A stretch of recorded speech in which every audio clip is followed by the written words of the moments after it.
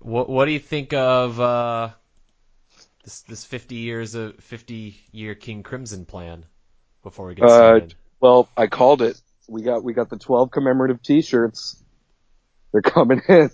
Um, and yeah, you made a good point. Like, where's the vinyl thrack? Where's I don't you get know, what the holdup is on that. Like, unlike, part of me thinks that maybe it's just like a mastering thing, like because it was made um with digital tapes, he doesn't want to do an analog version of it. Like I could see him going that route, being like an audiophile and taking that stance. but he's released like all those live recordings, and those are all digital. I mean, some of those have been put on Those vinyl. aren't on vinyl though. Yeah, some of them are. Live in Toronto was vinyl, Oh yeah. and I then thought you there's were this. talking about like the And, Frippertrons for some oh reason. no, or like or like random. There's like a couple like random picture vinyls that they put out that were always like crazy expensive from this lineup. So They have, I oh, don't know. here's the letters and a couple other songs that you probably don't care too much about.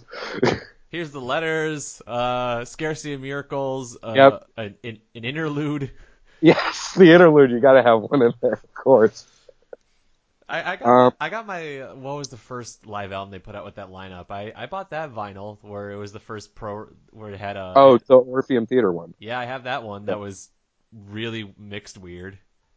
that's yeah. They took a while to get in stride. They're still not fully in their stride with these live releases, but I am excited about the doc. The more that they talk about the doc, the more that it means it won't slip into nothingness. Right. And this the fucking the construction of light box set thing. I forget what it's called. Oh yeah, Heaven and Earth. Yeah. I'm Um, excited because two things. One, because it's covering 99 oh wait, to oh 08. So I hope that means we're going to get some more 2004 material, which there is. They've I think released like 3 or 4 tracks from 2004, like just studio fumblings. I hope there's more of it from the very short-lived line double duo with Levin instead of Travis of Gunn. The other thing is that they announced that there's another they found another board recording from the Larks lineup with Moyer. wait, what? They said that What? a recently I discovered missed that a one. recently discovered recording of the concert in Newcastle by the complete Larks lineup before Jamie left the band. That's pretty because most of the shows by that lineup sound like dog shit. So that's probably the most exciting thing. That's extremely exciting. They should have that on a billboard in Vegas for Christ's sakes. Like, god damn. I don't know how I missed that. That's awesome. Yeah, it's part of the last 3 Collectors Clubs releases, so they're only doing 3 more. So I'm curious what 49 and 50. I'm wondering if either 49 or 50 will be another 2008 performance because there's still only the Chicago show. So that'd be Newcastle 72, right? Yep. Trying to see what the set list is. See if we get some tasty improvisations. Oh, I mean that lineup. That's what they thrived on. Uh, anyways, So, I think it'll be that. That's probably to me the best part of it is some more uh, double drumming goodness. I mean at this point, I would say that yeah, that's the highlight Right. for sure. Yeah. But other than that, I mean, I think they said they're releasing another another mix of In the Court. So, Really, yeah, I saw that something was listed there. I just figured it was the same old. I didn't think they were going back again. I think it's now Jocko's mix Oh my god. of this fucking. In the Court is the town bicycle of King Crimson albums. Everybody's getting a fucking ride. Everybody. You get a mix. You get a mix. You get a mix. I didn't realize it Yo, was. when are we gonna get to remix in the Court, I, Alex? I don't know. They should really just release the stems publicly so anyone can anyone can mix it. Then That'd we be a. get the EDM trap version of Epitaph that we've all been waiting for. Oh my. Epitaph. can hear it. Ugh. My God. Yeah. The one last thing I'll say from this little post they had online, I thought it was kind of cool that I didn't realize when the album came out, it took out Abbey Road in the Japanese international charts. It took the number one slot from Abbey Road. That's kind of cool. In That Japan. is. That, hey, big in Japan, it's a Yep. thing. And they also have, it looks like the photo they posted, it looks like a Fripp playing without a seat, or there's a stool there. Never mind, I see the stool. I saw that. I've looked at photos of that era of the band, and there aren't a lot of good ones, but that's definitely one of the best ones. Yeah. Oh, so there's no set list posted for this Newcastle concert, so it's a total wild card. That makes it even more exciting. I mean, I'll assume it's Lark's One, Book of Saturday, a big juicy improv, easy money, Exiles. Sometimes, like I want a lot of improv, but like sometimes they wouldn't do that much. Sometimes they do like a couple of 4-minute ones, and then like sometimes they do like 3 20-minute ones. Want those 3 20 minutes, baby. They played 21st Century once. I mean, so that's possibly on the table.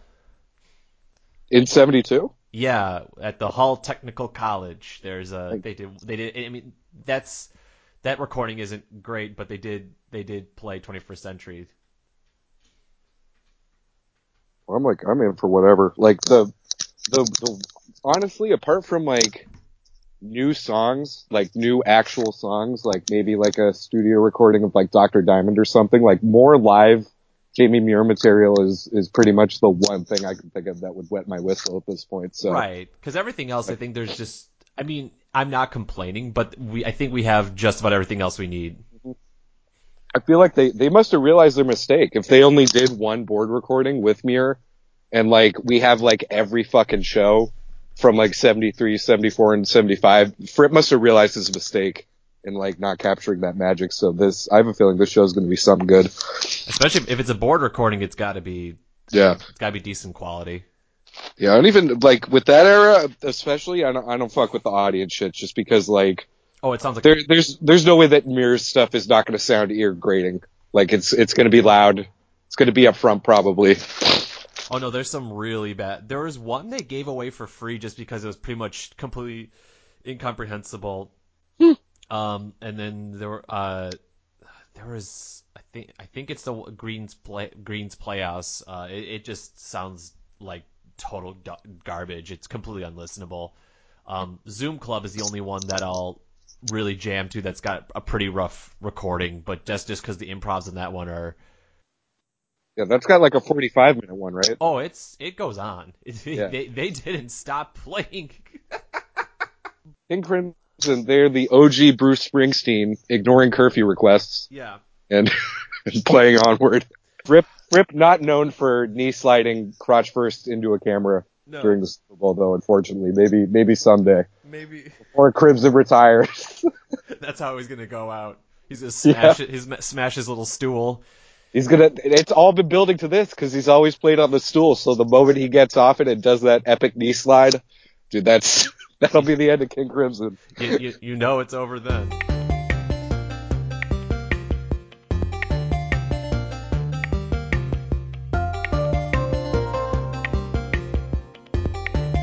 But 1969, a couple years just before that, England had not fully gotten into the prog rock craze. They were still deep in the throes of the blues and blues rock and creating their own spin on American music. Yes, they got the blues. Let me tell you. As evidenced in these 3 recordings, each singer will protest multiple times that they got the blues, and there ain't a damn thing that can be done to help the poor little guys out. Right.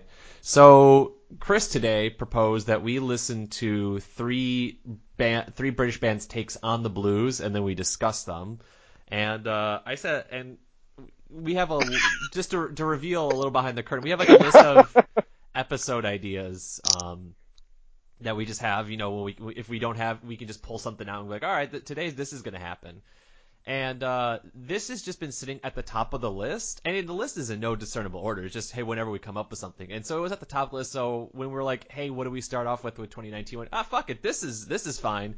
The blues. The blues, sure. And I deeply regret it, as we'll get into. But unfortunately, I've also revealed that Kris can now game the system because now he knows the deep methodical nature of my. Of how I know the picked it. methodology and the mythology of the Google spreadsheet that we use. I'm He-Man. I have the fucking power, man. You have. Oh, man, you're like. But so this, You're like I Fred would. Savage, the wizard. Oh my god, it's gonna get savage. I'll tell you that. It's I don't so know bad. about. But yeah, I would say that this goes into your riff and rock historical explorations box. British blues is of course a huge thing on popular music. Any band playing with a guitar, a bass, and a drum set, or even one of them probably, is likely to have at least one influence from this era of electronic rock music.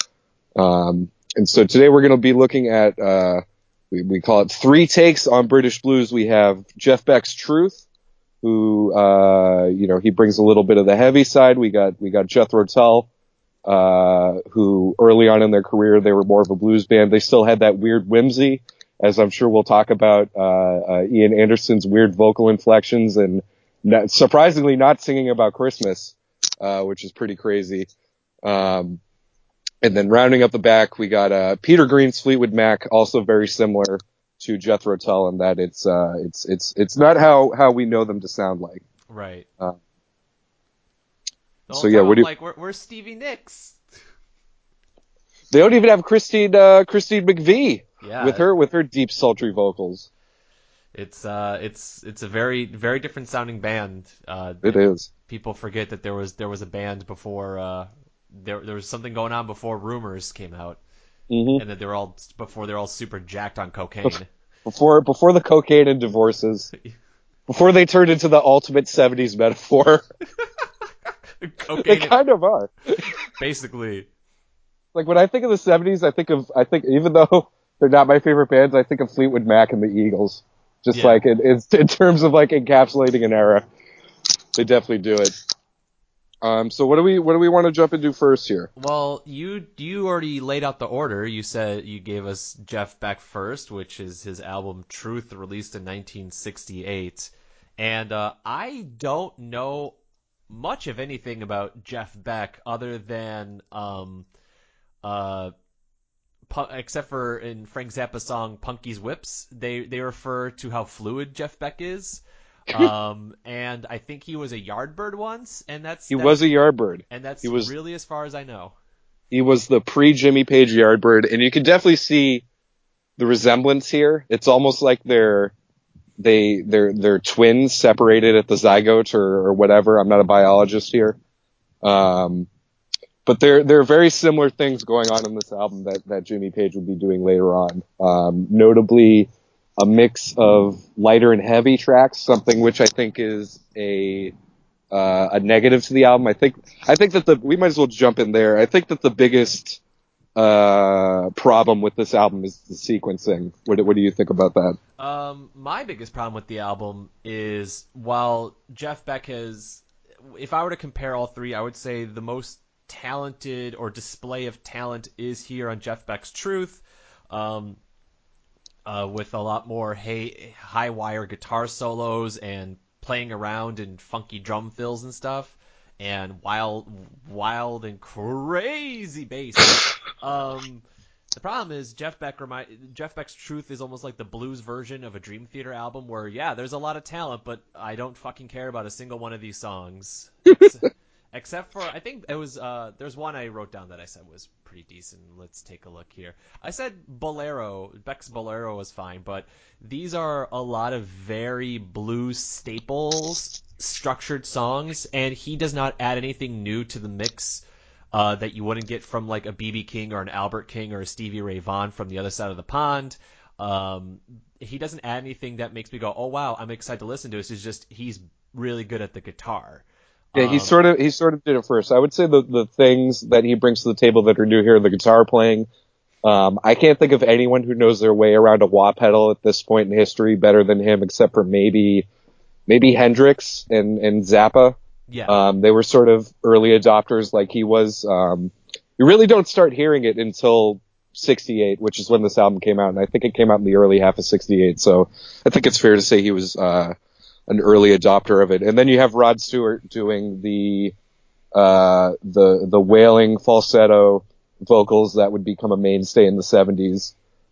So I'd say those two things are new to the table here. The Bolero song I do like. It's not my favorite rockin' bolero Right. that's out there, but it is good. It actually predates the album. That is from '67. That was a single that he released and decided to put on the album. It has Nicky Hopkins on piano, who is he's a session musician. He was on a lot of Rolling Stones and Led Zeppelin stuff, and then you have John Paul Jones on bass and Keith Moon on drums, and I believe Page and Beck are both on guitar here. So it's a bona fide jam sesh. Smoke 'em if you got 'em, gents. My favorite track on this I would say is I Ain't Superstitious, the closing track. It's a barn burner. There's really nothing I can say apart from that. It just brings the fucking ruckus, and like a lot of these albums are albums that I listened to a long time ago. And they sort of stuck out, I think partially because they're so different from what the artist would be doing later on in their career. But like this one, for instance, is one I've listened to a lot. I have this on vinyl, and every time I listen to it, when I'm immediately done, I'm like, okay, this isn't as good as I remember. And then like a couple days later, that sort of recedes, and I'm still like, man, Truth is a really cool album. And I think that I Ain't Superstitious has a lot to do with that, because my main thesis on this album is that while there are weak points, I think that the strong points sort of carry them along. That track in particular for me. Like the intro, Shapes of Things, we did another version of that song when we recorded the episode with the Yardbirds live album. This one, I'm not a fan of it as a version, and I feel that for this, it sort of starts the album off in a real weird spot. I think it's a really janky take on it. Like I could imagine Beck and Stewart getting in an argument in the studio over who should be louder, because Beck seems like really loud in this song, and Stewart is almost a little too quiet. Like the mixing is definitely weird on it. I don't know if you found that. I had weird thoughts on that album. To me, it sounded like a weird mixture of the live intro to Black Dog from How the West Was Won, and also Sister Christian. It has like, it's like, I kept waiting for them to be like, motoring, because that's how it sounds like. It sounds like Sister Christian. It's Night Ranger. It was that song actually. That song was okay. I don't remember it on the Yardbirds album. Shows you how much I remember of that. But it was fine. But then like it kind of just dips into like a whole lot of blues staples that I just don't. I mean, you got a cover of Old Man River. You got a cover of Green Sleeves. I like the Old Man River. I thought it was good. Okay. It's a weird take, I know. Yeah, I'm just like, what? This is just really random.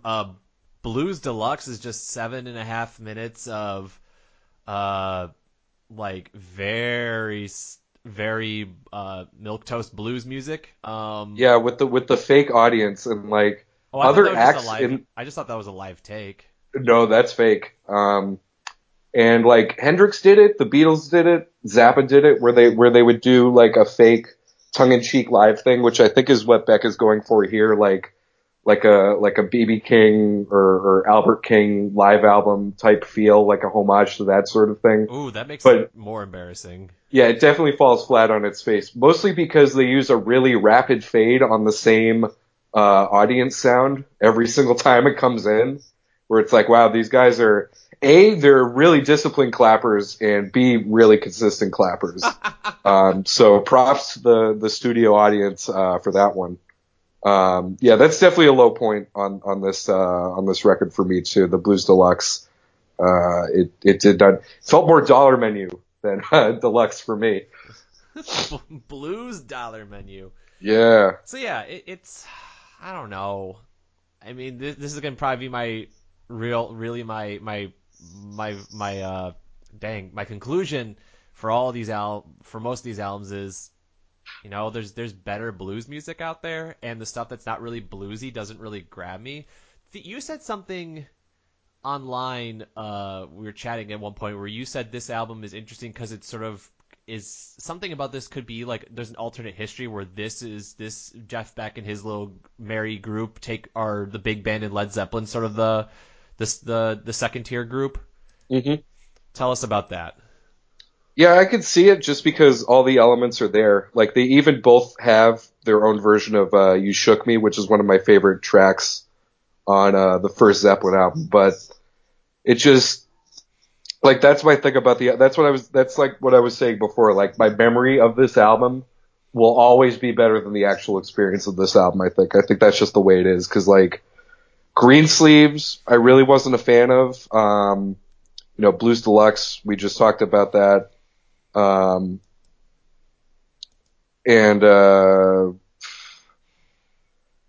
the rest of it I like enough. Maybe I don't know. The first Zeppelin album, it's one of my favorite debuts of all time. It's definitely my favorite album of theirs of all time. So I don't know. I may walk that take back a little bit, but the elements are definitely all there.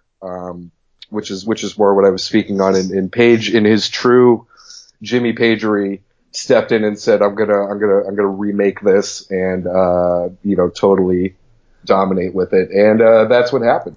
That's the history that we know. Right. One more track I wanted to bring up before we close this bag up. Morning Dew. I really like that song. I've gotten into it a little bit more re-listening to this album again. It's one of the chiller tracks on the release. It's a lot more sparse in its arrangement. Right. It's mostly just bass and drums doing very light stuff in the background with Rod Stewart singing over it. And I'm not very much of a fan of vocal music.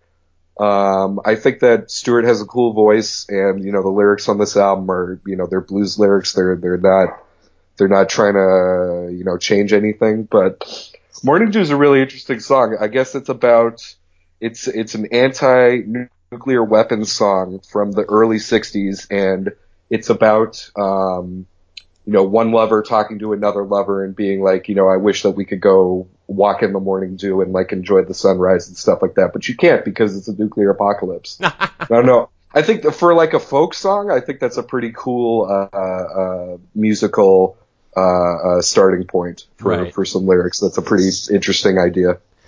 So I don't know. Points there. I think if this album would have come out a couple years earlier, I think I'd be a little bit more impressed with it. I try to think of this album in context, that this is 1968. This isn't coming out now. I mean, if it was, it would just be another Greta Van Fleet record. But anyway, right. But 68, 69 is one of the most interesting years in rock music, where this is where there's some really wild pivots going on, because as we were discussing in the beginning, in about a year, In the Court of the Crimson King would be coming out. Yes would be dropping its first album. The big first spawning of prog rock would be coming on and kind of throw blues music out of the main popular. It would take it out of the mainstream, or it would start beginning its decline. So I feel like this album is just like a couple years too late, where, if it was released in 65 or 66, it probably would have been a lot more regarded or highly regarded and talked about, where here it kind of feels like it's on the tail end of the wrong trend. Yeah, I would kind of agree with that. I'm a little less harsh on it though. I would say that it's like it comes in at the very last second. Because as you said, like the real prog explosion doesn't happen until later on in '68, earlier on in '69. So this is sort of like the last grasp of it, and like it's certainly like I would definitely put this record on before I put on like an Arthur Lee's Love, Right. or like I don't know, I almost said Herman's Hermits, but that's not a good example.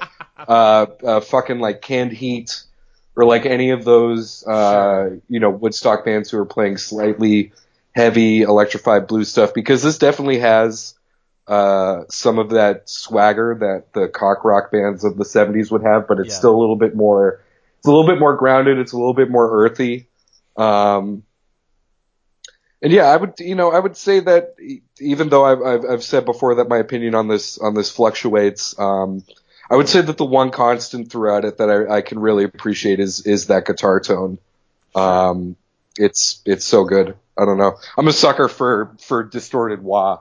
And to hear it like this early on is really cool. As showboaty as Jeff Beck is, and like this album makes absolutely zero qualms about shoving that in your face. Right. So I think that's a safe, objective thing to say. But I don't know. I would recommend this, I guess, if you like rock music, like check it out. You may find something you like. If like when Alex and I talk about the weird episode or the weird albums, you're like, this is too spooky for me, Jeff Beck might be good for you. Jeff Beck might be able to show you a good time. Oh yeah.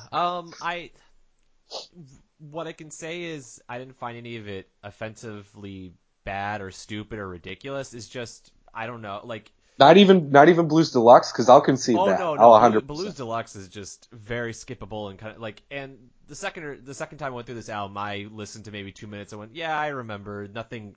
A black cat, born on blah blah blah, left my baby. Something. It's raining. I don't know. Fuck it. But like Crossroads. Yeah.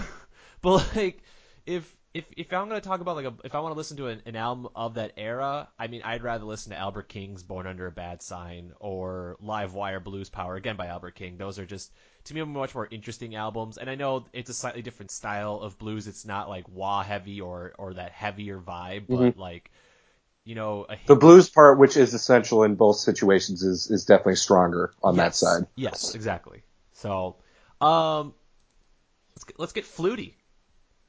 Let's get flauty. We're moving a couple months forward into 1968. Get in your I don't know what a 60s DeLorean equivalent would be. Get in your Alfa Romeo and and join us as we check out This Was. Jethro Tull. I think I mentioned it.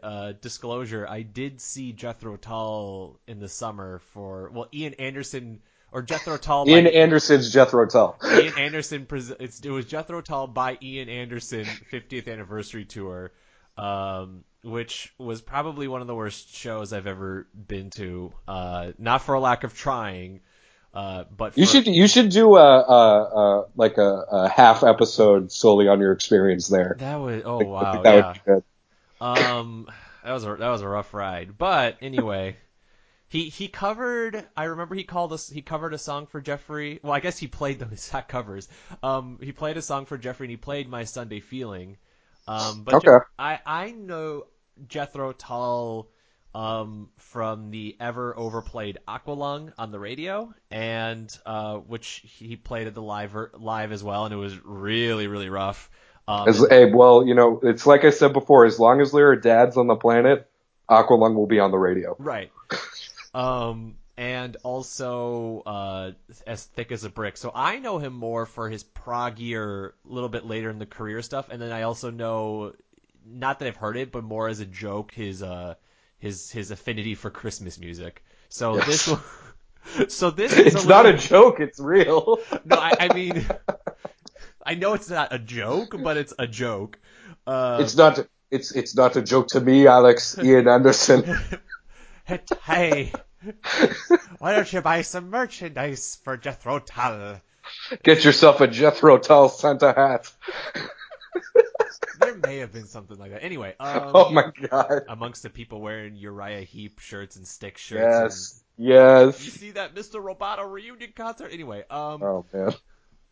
It's like a weird corner of the classic rock world I just don't fuck with. It is. And we're getting into the apex of this corner, the 0-0 on the graph. Yeah. This is where it all starts. That really hokey, campy shit. Anyway, so Jethro Tull, before that, made blues rock, and it's quirky because there's a flute, because Tull plays flute, and he just he really wanted to make flute work in rock music, and to varying degrees.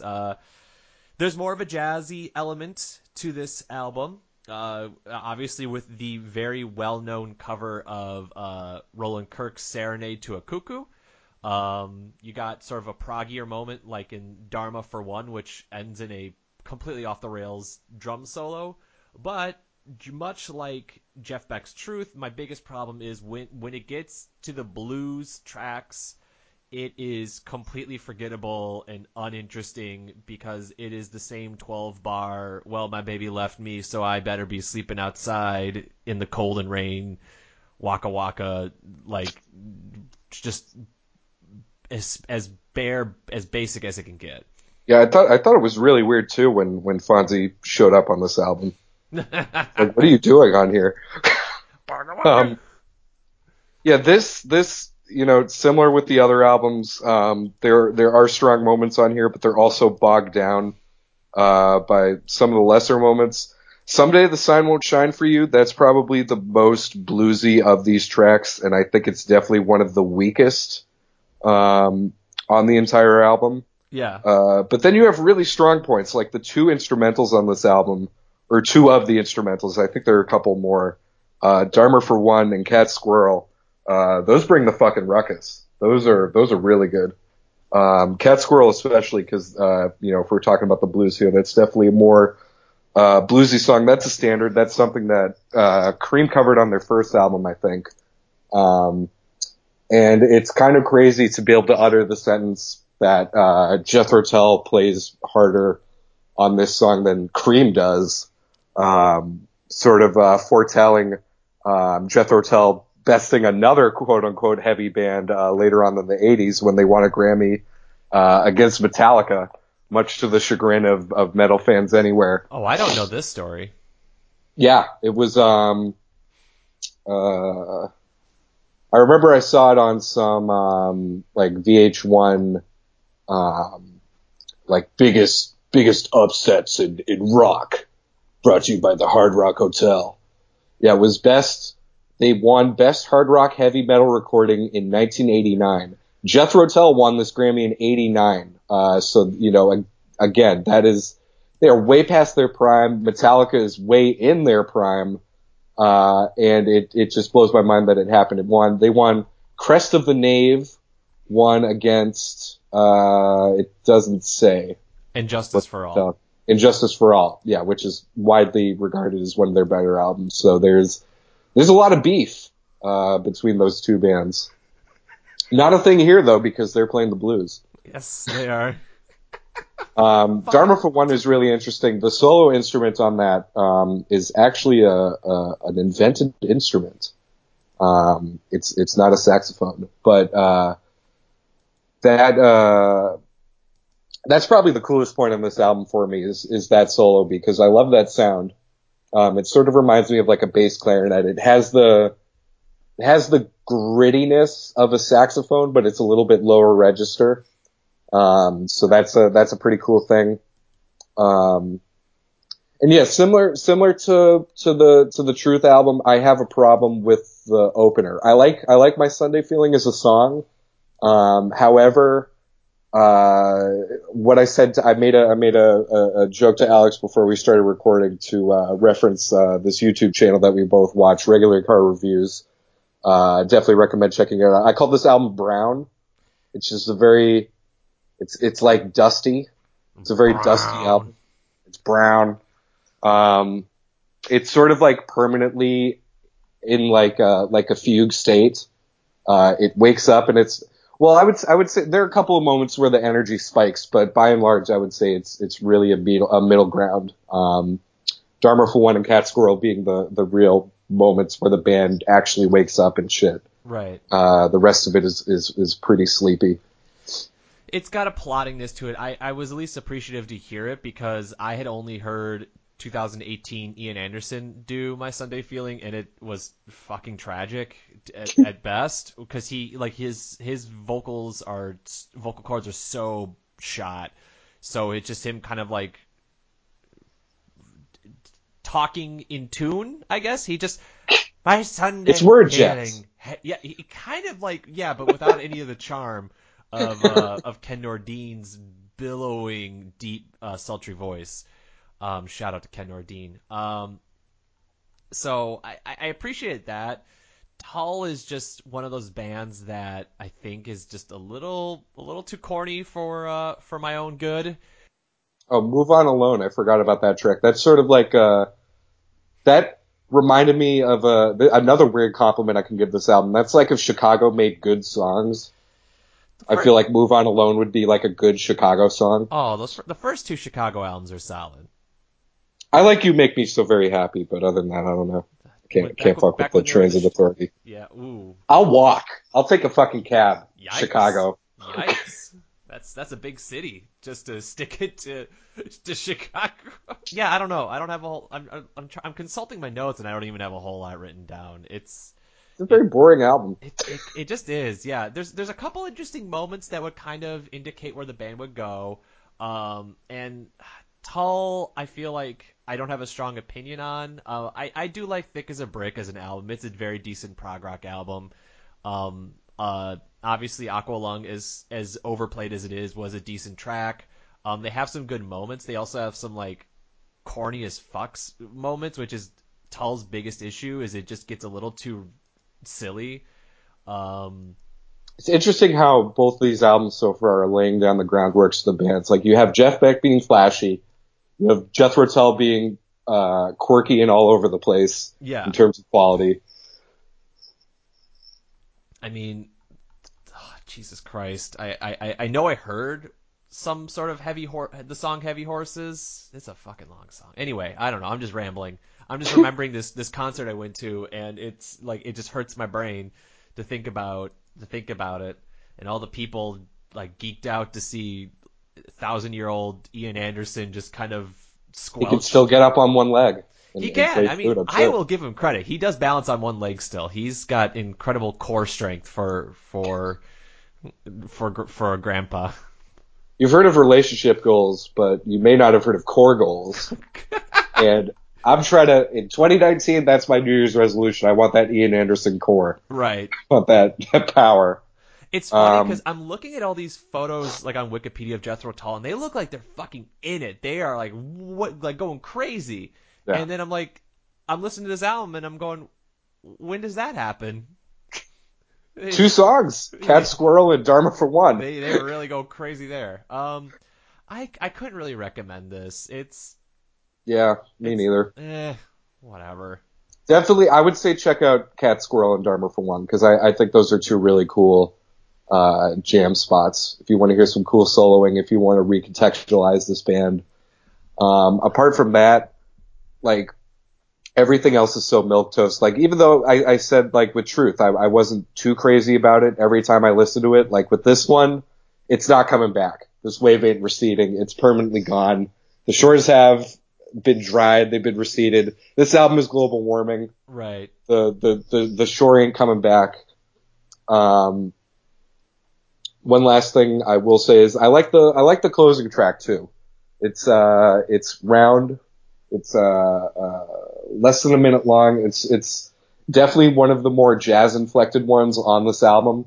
It's just sort of like a little piano. I want to say interlude, but I don't know if you could really call something that closes an album an interlude because there's no inter. It's more of like an outerlude, I guess. We're making up words here. So yeah, I don't know. At least it left a good taste in my mouth. It's certain the middle left something sorely to be desired, but yeah, this album has its moments. Don't listen to it. I don't know. I liked Serenade for a Cuckoo. I just like that song in general.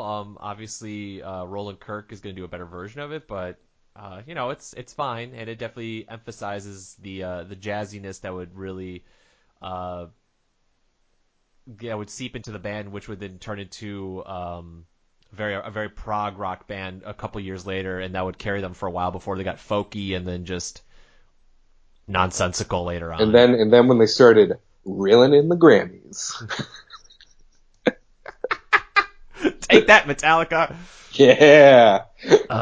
Let's wrap this little bad boy up with what I would argue is undoubtedly the best of the three albums. Mac Attack. The Big Mac, Fleetwood. So this band, I guess you could say the trajectory is sort of similar to Pink Floyd, in that they start with this guy who's, I wouldn't call him a genius, some people would. Peter Green, similar to Syd Barrett, towards the end of the 60s, they do a little too much of one thing or the other. Right. And, lose themselves along the way. And, the band then goes through an interim period before finding its classic sound, which is, Fleetwood Mac and Pink Floyd both did those things.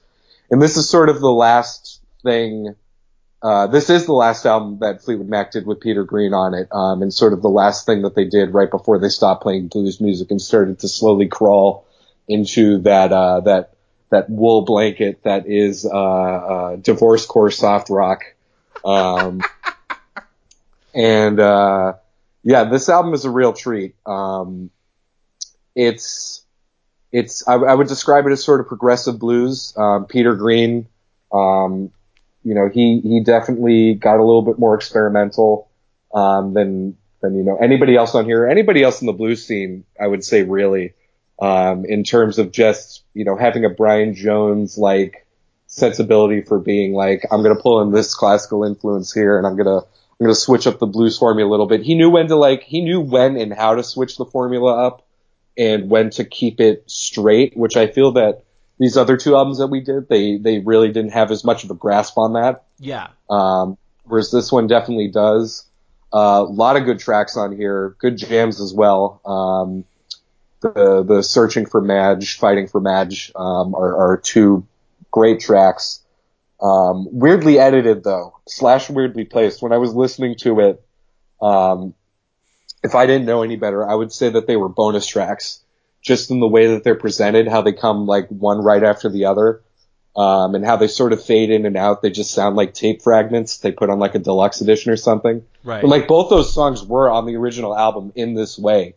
But it's just interesting that like, the way that they sequence them here, because there are like a million different configurations for how these tracks are supposed to go because of, international pressings and the like. Yep.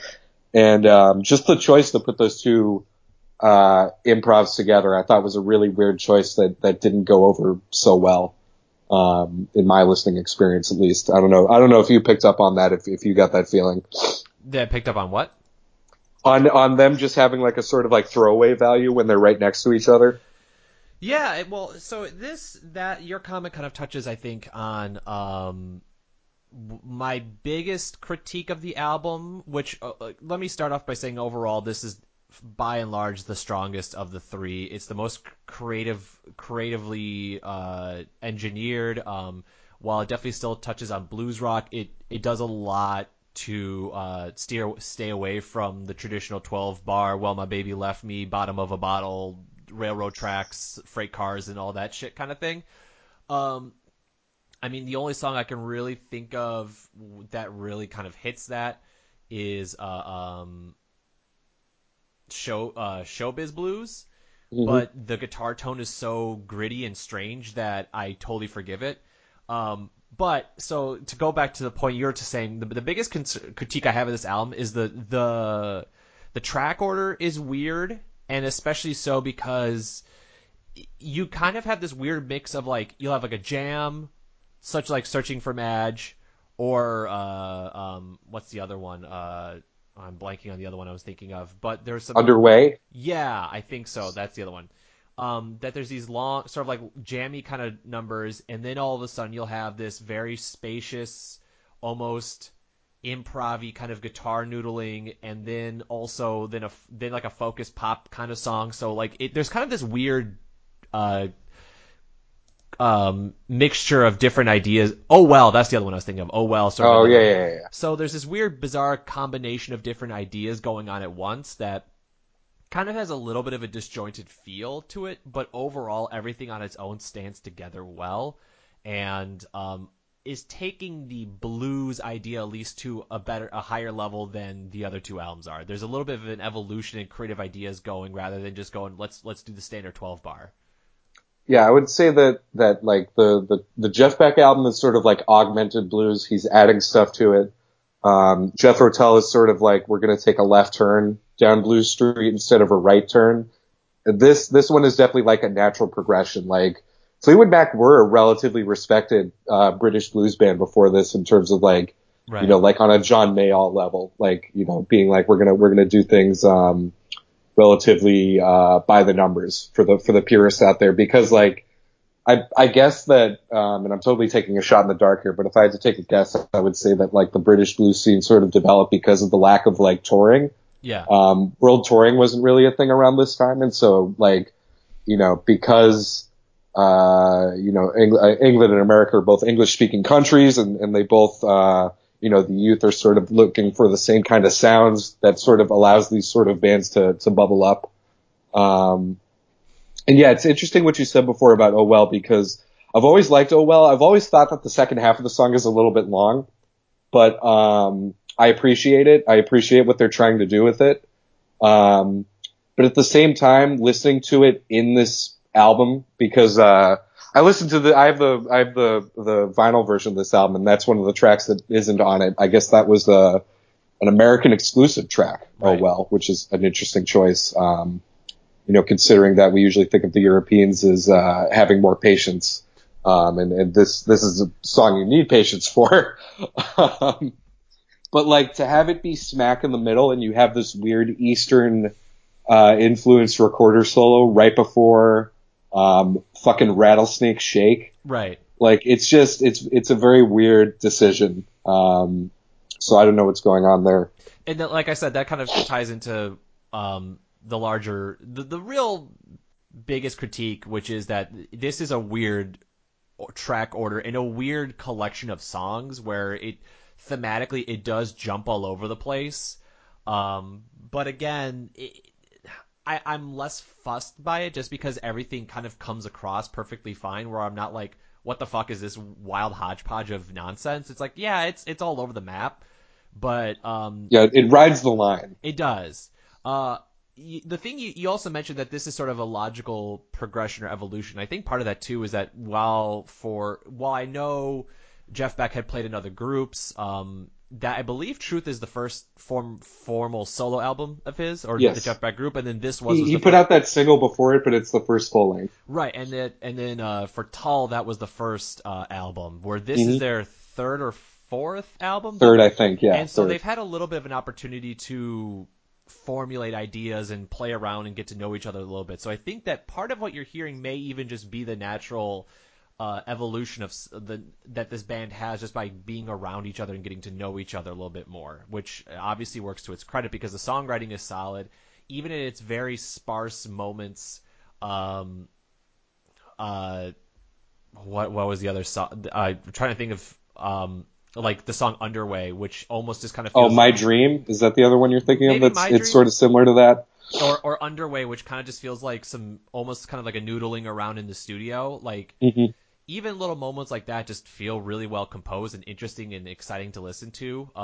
So it's even in its most loosely formed moments, the album is engaging and really pulls you in. Yeah, it has a very interesting vibe to it too, because if I were to describe this album, I would say that it sort of reminded me a lot of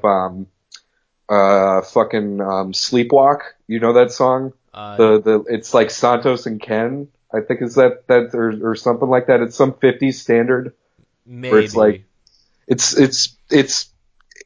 this album sort of has like that sleepy like desert blues feel to it, which is interesting considering it's from sunny old England, eh? Yowza. I could definitely see like with the opener coming your way with that heavy like floor tom roll, and I think there's some hand percussion in there too. It kind of has that like cruising along the desert kind of vibe. So there's definitely moments like that. Yeah. Weirdly mixed album though. Yes. It's like, especially, we talked about My Dream before. I was listening to that. That sounds like it's recorded from a cassette, and like the rest of it doesn't. And so I wonder, if that was a factor in the production of this album. Showbiz Blues too kind of has like almost a lo-fi kind of vibe to it. Like I can almost see that being recorded in modern day in someone's bedroom and Pitchfork giving it an 8 out of 10. Yes. And I like that. That was another thing I wanted to bring up. Like, we've, in the last two albums, we've both knocked on when they've tried to do like the real blues. Yeah. This is the realest blues on this album, and I do enjoy it. And I do think the production goes a long way. Having two guys, one person doing percussion, one doing guitar, one of them singing, with like one mic in a large room, gives it a very cool feel. Well, and the guitar sounds like a tuned table saw. That's to me why I think it's interesting, because it's got this kind of like gritty, like, or like a lawnmower that's not quite working right. There's a snarlingness to the guitar. I don't know what they're doing to create that sound, but it works really well. There's also the absence of the bass that doing that boom, boom, boom, boom, boom kind of thing. What, like, you know what I mean? And like, oh, I know. And so like the absence of that helps it. Bass chord progression, or blues chord progression number 2. Right, exactly. Of course. So all of that stuff is to the detriment. So you have this weird, sparse, almost kind of like lead belly, mixed with a chainsaw kind of sound. And that's why the most basic blues song here works, because they're still doing something a little bit different. And it's the flip of Jeff Beck, where Jeff Beck does, Beck's Deluxe or whatever, and it's, let's just do crazy guitar solos, and Rod Stewart can wail, and all sorts of, and like be as flashy and musically proficient as possible, where these guys go, how do we strip it away and make it almost as basic as possible, but somehow you come out with a more interesting song on the other side. Yeah, I would say the word elegance. Yes. I would say that's the thing that they're really adding here. And like the album cover is sort of a perfect example of that. You have a naked man riding a horse in a landscape. Yep. I mean, we've all been there, right? I've never been in that good of shape, but I appreciate it. He's ripped. One thing that I also think puts this album in context that I found out when I was reading up on this is, I guess, that they saw that the mural or the painting that this album cover is, they saw it in like a breakfast room at like an inn or something like that. And I'm like, okay, this album sort of has that feel. It has that like warm blanket quality to it. Yeah, there's a sleepiness to it, but like, not like it puts you to sleep, but just kind of like I'm cuddling and watching the rain. Jethro Tull put me to sleep. This album is a nice, not falling asleep situation. It's just weird because I'm not a Fleetwood Mac scholar by any definition. Specifically, I've heard this and I've heard rumors, and the dichotomy is outrageous. Yeah. And so it does make me want to go, like, how in the world did they get from point A to point B? How are they making kind of sleepy blues, deserty vibes to like Cocaine Madness? I'll actually tell you, it was Christine McVie. She gets added on the album after this, and at that point, Peter Green leaves, he loses his mind. And they do the Pink Floyd thing where they're like, okay, we're gonna stamp out our own sound here. And the way they do that is they hire McVie, who's sort of like a David Gilmour in this situation, I guess. And she decides to take it down, like completely throw away the blues, completely throw away all the progressive elements, and just be like, yeah, we're just gonna do simple AM rock songs. And that gets you to that point. Another album I like, or another track I was really into on here that I always forget about, is Before the Beginning. Very cinematic track. It has interesting production quality for the rest of it. I know that we've talked about how this album sounds a little bit fuzzy, but like, this is a different kind of fuzzy. Right. I don't know how to exactly, articulate it. It almost sounds like everything's coming through one of those, like, those tiny little pig nose amps. Yeah. Like little tiny, and like it's just like your automatic distortion basically. Right. It sort of reminds me of that, but they do this like early 50s rock music style thing, but it has this like, instead of like the swooning, we're all going to go to the dance and, sock hop shit. It has this like apocalyptic feel, which is a very interesting way to close out this album. Right. And it's got some good Hammond organ stabs as well. Oh yeah. Which it's no Mellotron, but I am also a sucker for some of that shit too. Some of those classic rock sounds where I'm like, you could really shoehorn that in, and I'm like, all right, I'm listening, I'm on board. What do you got for me? They know what they're doing. Yeah, exactly. They fucking know. Overall, listening to these three, while there's some curious moments, and Fleetwood I think definitely deserves a hard listen, and I'd say an outright purchase. I think it's an important album.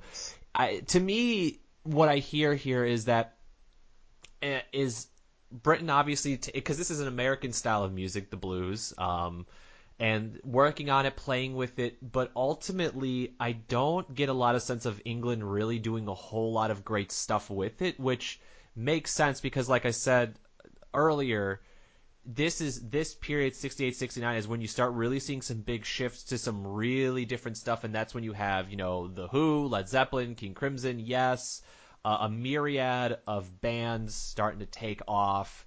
And while there may be some blues as an origin point, especially for Zeppelin and The Who, it really starts shooting off in some different directions and really going far and away from it. It just seems like if you were to it's ask, a good thing. It's a good thing that it did. It's a good thing that it did, because I don't think England really did a great job with the blues. It was I don't think they kind of understood it musically, but I think because there's a large cultural component to the blues.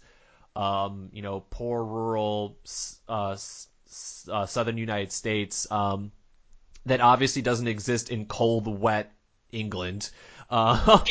It just something about it doesn't. There's almost like a cultural disconnect where it's like, hey, we're imitating it, we're playing all the notes, but there's a total lack of feeling or vibe that I get from, like, if I'm listening to like a Lead Belly album or something like that, where there's like a pain that's radiating from it. Yeah, and like, I guess if we're talking about old masters, I would say that, but in terms of like new upstarts, I would say that Britain definitely has the advantage, and maybe not at this point, because this is post Hendrix moving. Right. And Hendrix moving locations from London to New York, like, that brings a lot of weight, in terms of this style of music. But I don't know. I think before that, if you look at like new bands in like the mid 60s, like 65, 66, like that era, like prime British Invasion. Right. I don't know, man. I gotta give it up to England. Well, what British Invasion was a little more poppy and even some like mod rock stuff. So I don't know. It is a weird gray area. Yeah. Yeah, I think that's all I got. Yeah. Listen to Fleetwood Mac for sure. Listen to Fleetwood Mac. Just don't do all the drugs that Fleetwood Mac did, or otherwise you. Unless you wanna, if you wanna have a real, 70s relationship with your significant other, where you're, throwing bottles of bourbon at each other, while like the kid is crying in the corner, and I'm in fucking Fleetwood Mac. Fuck you! You can go your own way. Go your way. Call it Stevie. Yo, isn't it weird that like the guy's name is Lindsay and the girl's name is Stevie? Am I right? Is that weird? Which one's Mac? Oh my god.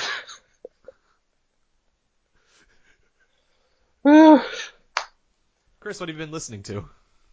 We got a lot. I'm gonna only pick a little bit here, because it's been a while since we recorded an episode. But just last night, I was talking to a friend of mine, and he hooked me up with the 2018 album I've been waiting for to save the day. Where this was a couple weeks ago, I don't know. It wasn't on my computer though. The Messthetics. That is a portmanteau of mess and aesthetics. Ooh. It is an instrumental band comprised of members of Fugazi. What? playing some cool instrumental music. So that was a real treat. Definitely listen to that. I won't say that it changed my opinion on the year, but it allowed me to remove Adrian Young's album from the top 5, which makes me feel a little bit more comfortable because I thought that album was milquetoast. So that's a good thing. Check out that. I also found yet another all Mellotron album, Robbie Grant and Jonathan Kirksey, duets for Mellotron. Really cool album. It's sort of in the vein of like it's a more ambient thing. It has some Brian Eno influence, maybe some Philip Glass influence too, I would say. So check that out if you believe that the Mellotron rule is law, if you bow down before that glistening white synthesizer, then be sure to pick up this album. Another one, Xavi, I'm gonna butcher this name, but fuck it. Xavi Reja, The Sound of Earth. I got hip to this from a DGM live posting that was talking about some albums that Tony Levin had been on recently. This was one of them. It's him, Marcus Reuter, the titular Xavi, and some other guy. Yeah, so I believe I saw the YouTube clip. I clicked through it. It definitely has some interesting moments there. Yeah, it's heavy prog. I mean, you've heard it before. Right. But if you want some more in your life, it's there for you. It's got your back. It's pretty good. What else? Kraftwerk. I recently found this live recording from '71, which shows a very different side of this band.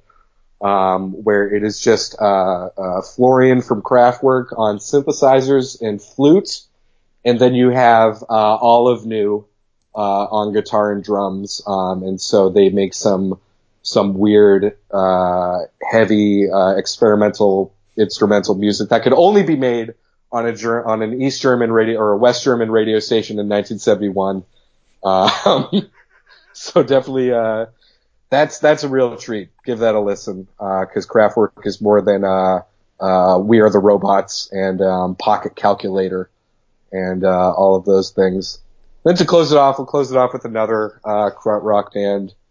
Tangerine Dream, recently featured in the Choose Your Own Adventure Black Mirror episode Bandersnatch. It sort of recontextualized them for me. I always thought they were a little bit too how do you say, boring for me to listen to. They sort of they're heavy on the atmospherics and not so much on the sound and excitement that I like in my 70s electronic music. But I checked out a couple albums of theirs. They were Ricochet and Rubicon. One is a live album, one is a studio one. I can't remember because they both sound so similar in names. But that's some cool sequencer based heavy Mellotron German electronic music. So give that a listen. Dance to that. Phaedra is usually one of the highly Yes, those are the two albums that came out after Phaedra. They're often lumped into like a trilogy. Right. In terms of like classic Tangerine Dream era stuff. What have you been listening to? What you got? I listened to another album by Cybotron, which was like an Australian electronic prog band. Oh, they're Australian. I didn't know that. They are Aussies. I had listened to their final album sometime last year. I'm blanking on the name of it. But at the time I listened to it, I went, this sounds good. And it's just kind of missing the mark. So I thought maybe it was just the end of the career slump. And was it Colossus? No. Well, so this time okay. No, it was Implosion. Okay. So this time I listened to Colossus, and number one, there are genuine mistakes in the album that you can hear in the recording. So I'm guessing they had like 2 takes, and that's all they could do. Which for probably a poor band that didn't have money, that's all they could do, and fine, whatever. Yeah. Because you actually you couldn't just like record everything in your bedroom back then. Overall, Cybotron, I think I'm leaving it as conceptually a lot more interesting than execution. I'm always like, it's there, the elements are there, it just never quite works. It's completely forgettable. Yeah, that was my feeling on them too. another band that again conceptually should be good, just isn't. A friend of mine from the internet world highly praises the band 22. So I went and finally checked out one of their albums from 20. It was from 2017. You Are Creating Limb One, which to me sounds like if Muse made a prog album. I can't stand the singer at all. It just doesn't work, and it just kind of feels like heavy prog. There were some really corny lyrics I don't remember totally at the moment, but there was a couple moments where I definitely had some hard cringes. It's not for me. I don't like that operatic kind of singing, especially in my prog music. It just sounds a little too corny. I need some grit to be mixed with all the overly indulgent guitar solos and shit. Ian Anderson from Yes being the only exception because it's just too ridiculous. I mean, John Anderson. That's the one. Ian Anderson. You got Tull on the brain. Ay. Jethro, you're in my brain space. So, one, Chris, that you recommended, I finally got around to 48 Chairs, 70% Paranoid, a weird post-punk band album that kind of, I think it's sort of like got glued together from random studio takes or something. I don't know quite the history on it. I think I know that it came like it had one pressing. Okay. In 1981, so it may have been like a fully conscious studio thing, and then they did the re-release through Finders Keepers. Yes, Finders Keepers Records, if you don't know, is definitely worth checking out too. They're doing God's work. It's kind of like if Oingo Boingo got like thrown in a blender and a bunch of drugs were mixed in too. It's out there, but it's pretty interesting. A lot of strange little moments. And especially as we've discussed, the 80s have has a sort of is a desert in terms of quality music, so it's definitely worth checking out. One more. It was a compilation album, Disque L'Oreille, 70s French West Indies Boo Boo Galoo. And I thought I was the walrus. Yeah.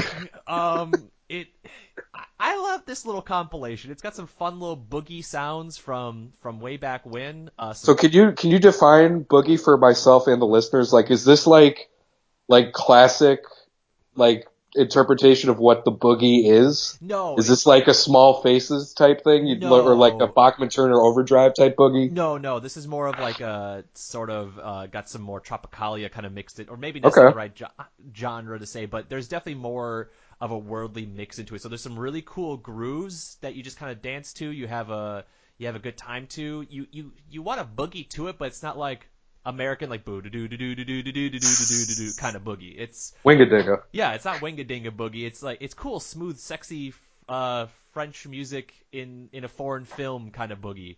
Ooh.